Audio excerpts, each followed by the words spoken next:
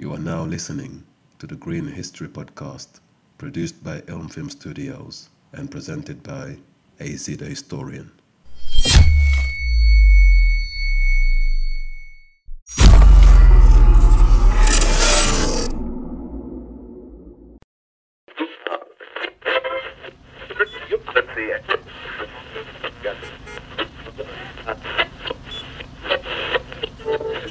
هو صاحب فكرة منشآت لصيانة السيارات، وهو أحد الأشخاص الداعمين لشباب الوطن والمؤمنين بقدراتهم. صباح الخير أستاذ فيصل.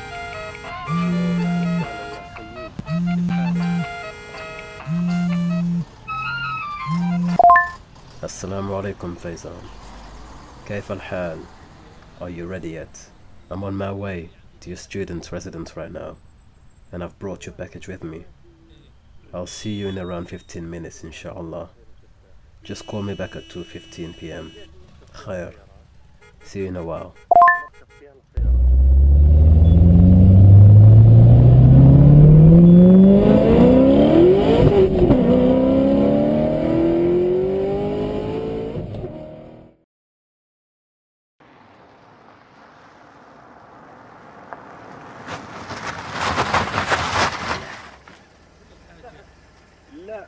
Assalamu alaikum.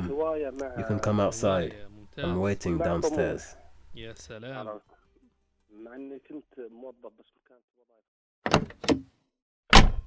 Assalamu alaikum, young man.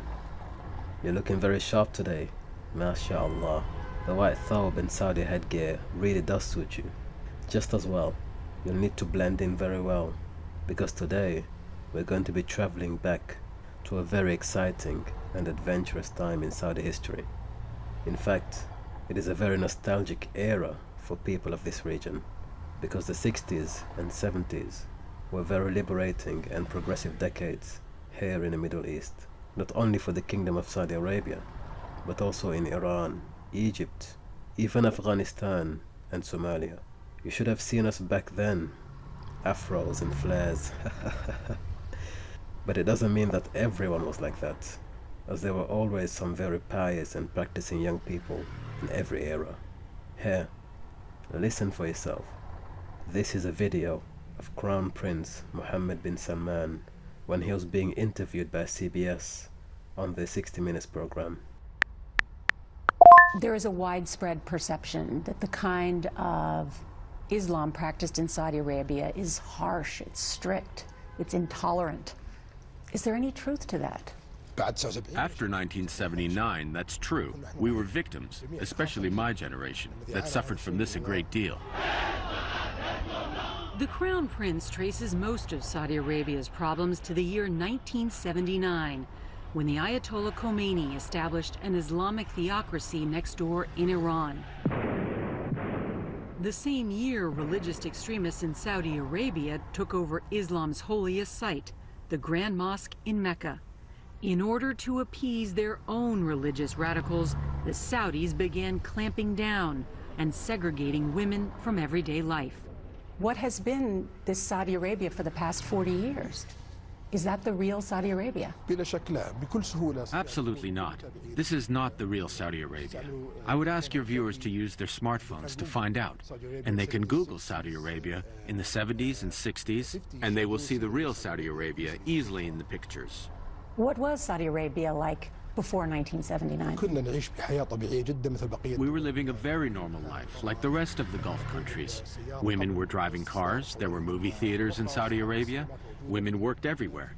We were just normal people, developing like any other country in the world, until the events of 1979.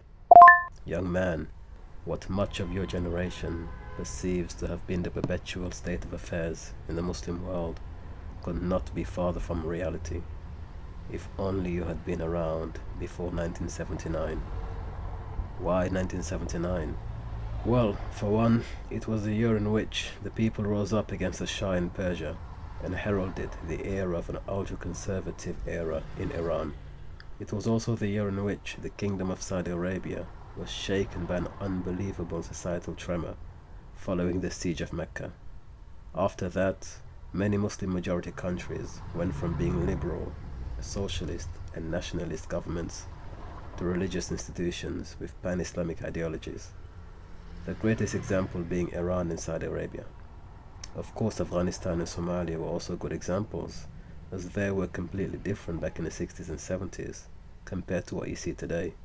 All you have to do is Google these countries and search for images in the 60s and 70s. I remember how one of my good friends at university, he was from Jeddah, but he had a very huge afro, unimaginable.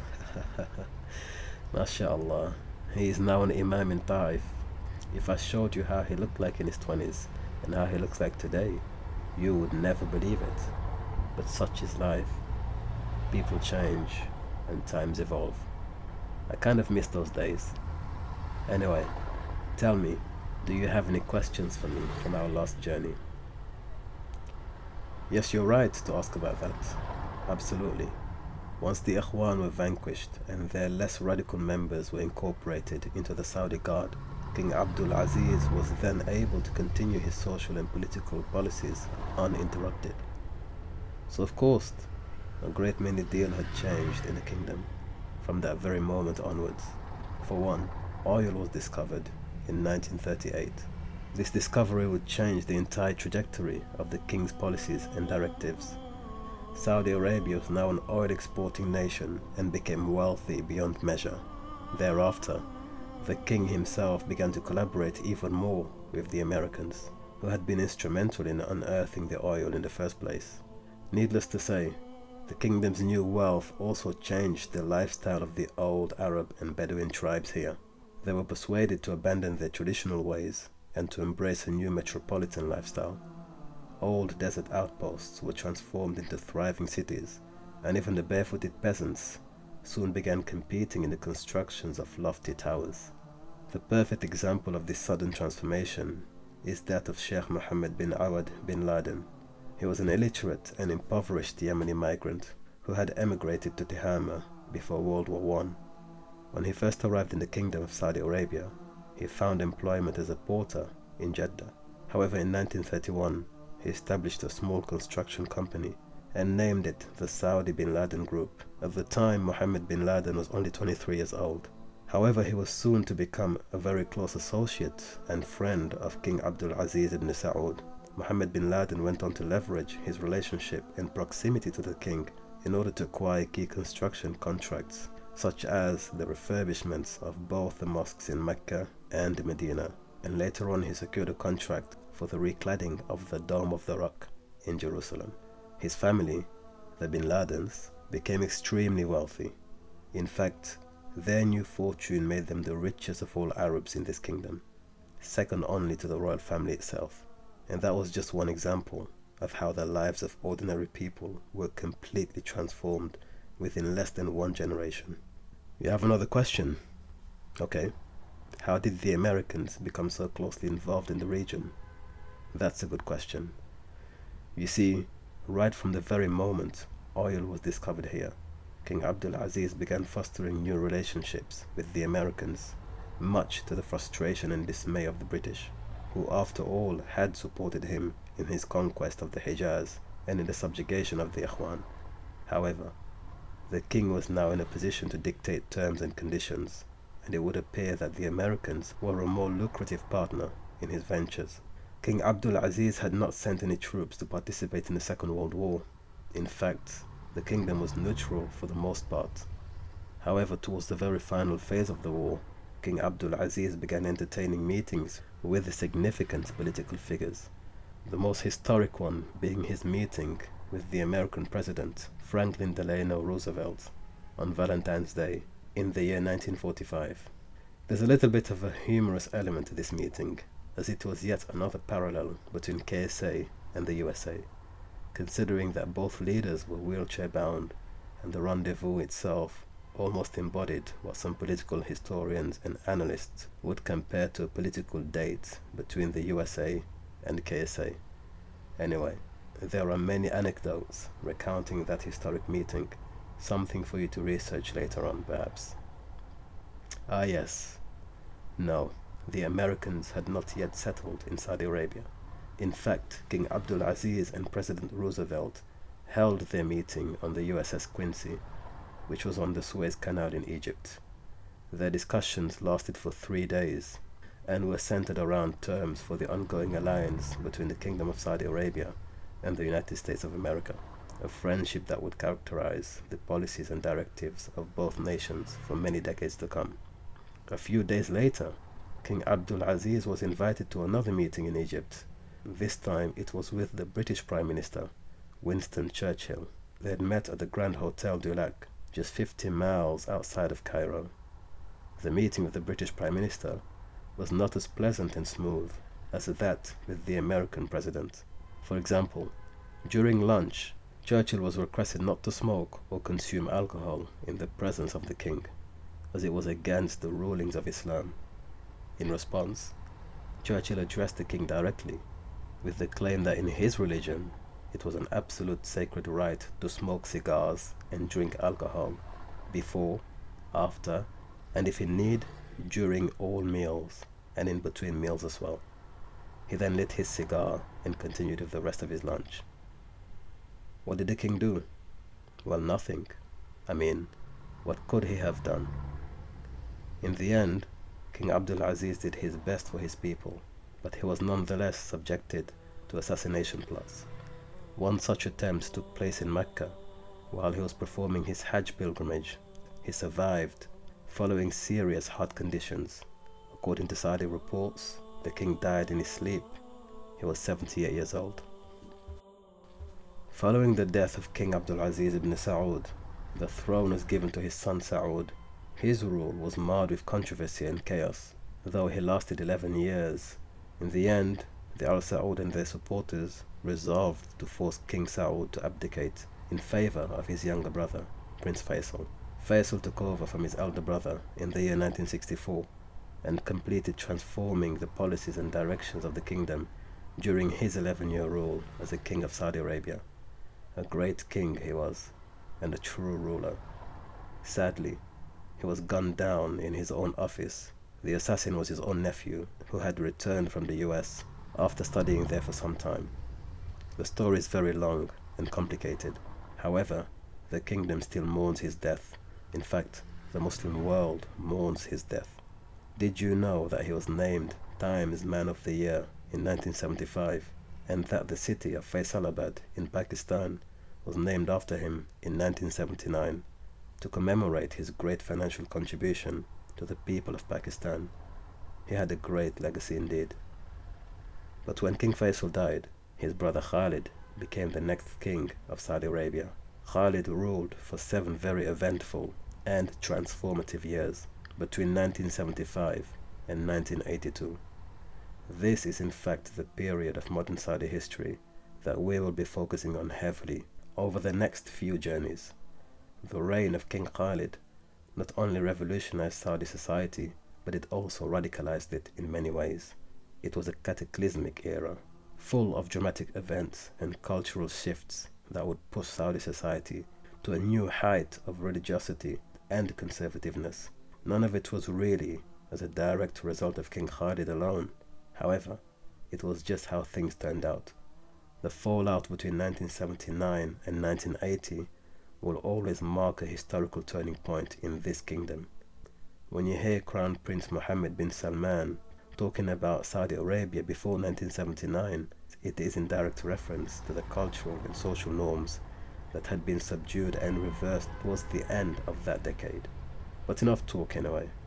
Let us witness history for ourselves. We're about to enter the fast lane. Hold tight.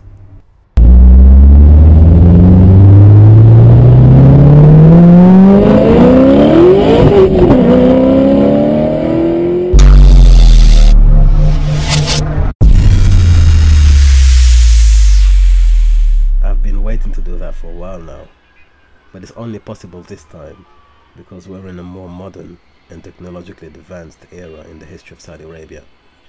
The date today is June 15th, 1978, and we're driving through Riyadh right now. We shall be heading to Medina later on. Faizan, reach beneath your seat and pull out the box hidden in the compartment. It's your package. Open it. That's right, it's a camera, but not just any camera. This model enables you to take pictures back in time. I'd previously tried to take pictures with many other cameras, only to discover that the images would turn blank when I returned to the future. This model, however, is very different, as it retains the images completely. It's yours. Now, if you don't mind, can you start taking pictures along our journeys? I'll need them for my private collection. Here, let's park over there and take a little detour by foot.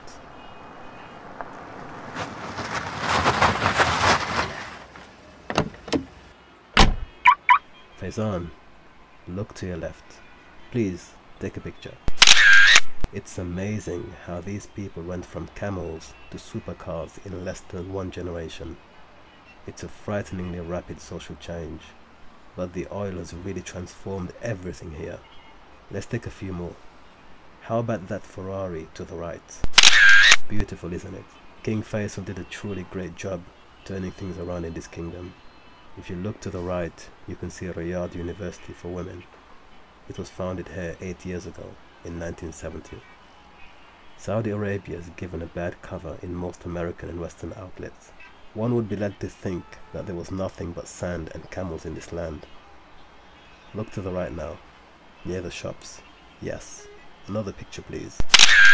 Those feminists who like to talk about women only being able to drive in 2019 have absolutely no clue whatsoever. They're simply undereducated and underread in what really goes on here. Faizan, the fact is, women here are not only able to study and drive vehicles, but they can also work, travel alone, and do many other things. However, everything changed at the end of the decade, for reasons that should become very clear to you at the end of this journey. In any case, never allow foreign media to paint an image of backwardness and underdevelopment in this kingdom, because as you can see for yourself, this is a very cosmopolitan destination. Look at that American man posing for a picture. Take a snap, why don't you? The people here are very friendly, mashallah. In fact, this city boasts of over 500,000 inhabitants right now, and is equipped with universities and special institutions such as the King Faisal Specialist Hospital, the College of Applied Medical Sciences, the Imam Mohammed ibn Saud University, the Saudi Arabian National Center for Science and Technology, and even a TV tower, not to mention the British International School, and industrial sites such as the Ajlan Brothers clothing factory that produces the famous Saudi garments and headgear that many people wear over here. This is truly an amazing case of rapid social developments.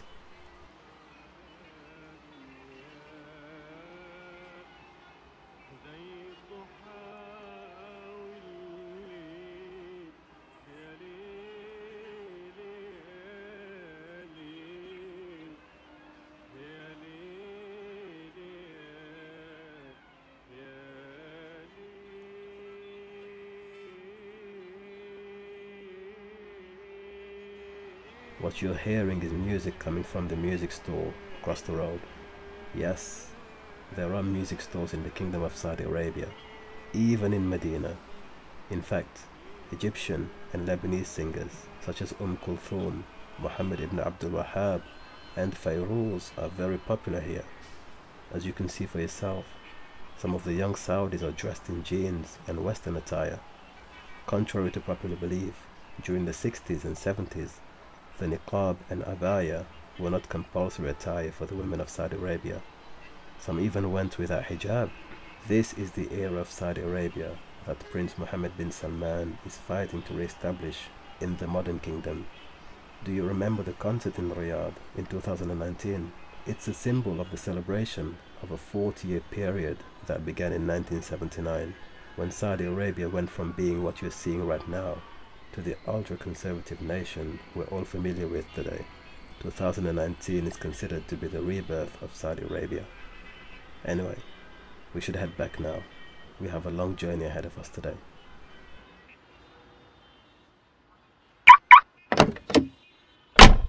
Okay, it's time for us now to head to Medina. I should take you on a guided tour of the Prophet Muhammad sallallahu alaihi wasallam's masjid, You'll be able to take more pictures once we get there, inshallah.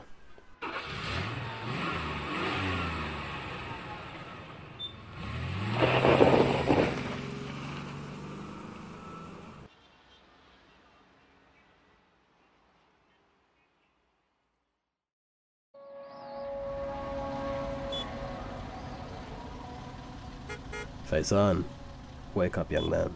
We're in the blessed city of Medina. Take a look at the famous University of Medina. To your left, it was built here in 1961. Since then, it has continued to expand with new faculties teaching Quran, Arabic language, Hadith, Sharia, Aqidah, and many other subjects of speciality. Teachers from all over the Muslim world are being invited here to instruct students. Many of the Muslim world's most notable thinkers and influential figures will graduate from this university in years to come. Over here we have the faculty of Hadith, Dar al-Hadith, which actually predates the university itself. But more surprisingly, it was founded by an Indian scholar of the Ahl al-Hadith movement. His name was Ahmad ibn Muhammad al-Dehlawi. He came from Delhi and established his school here in 1931 during King Abdul Aziz's reign. 2 years later, in 1933, he founded another school in Mecca alongside 2 Egyptian colleagues of Rashid Rida. Do you know who Rashid Rida was? No, I didn't expect you to know, but this is something we shall explore later on. Keep these names in mind though. Anyway, in 1971, Darul Hadith was incorporated into the University of Medina. You know, Indian scholarship has had a very profound impact on the history of the Hijaz, but for some reason our South Asian scholars do not get the credit and appreciation that they're due. Without them, much of the academic heritage and brilliance we rely upon would not have been possible. Anyway, the Islamic University of Medina has a splendid history, but it is underappreciated. Did you know, for example, that the Saudis funded and administered an official branch of this university in Somalia? It was called the Institute of Islamic Solidarity and was located in Mogadishu, where students would be taught using the same syllabus that was used in the Islamic University of Medina for the second year level. Thereafter, the most able and intelligent students would be granted scholarships to attend the university here in Medina. Our Somali brothers also have an underappreciated history when it comes to Islamic scholarship and heritage. Faizan, there is so much to uncover and explore. It's such a shame that so many of us are unawakened and unconcerned with Islamic history. Much good could be derived from its study. We're now approaching the Prophet's Masjid. We shall be there in a few moments, inshallah. Once we arrive, I shall give you a guided tour of the Prophet's Mosque, sallallahu alaihi wasallam.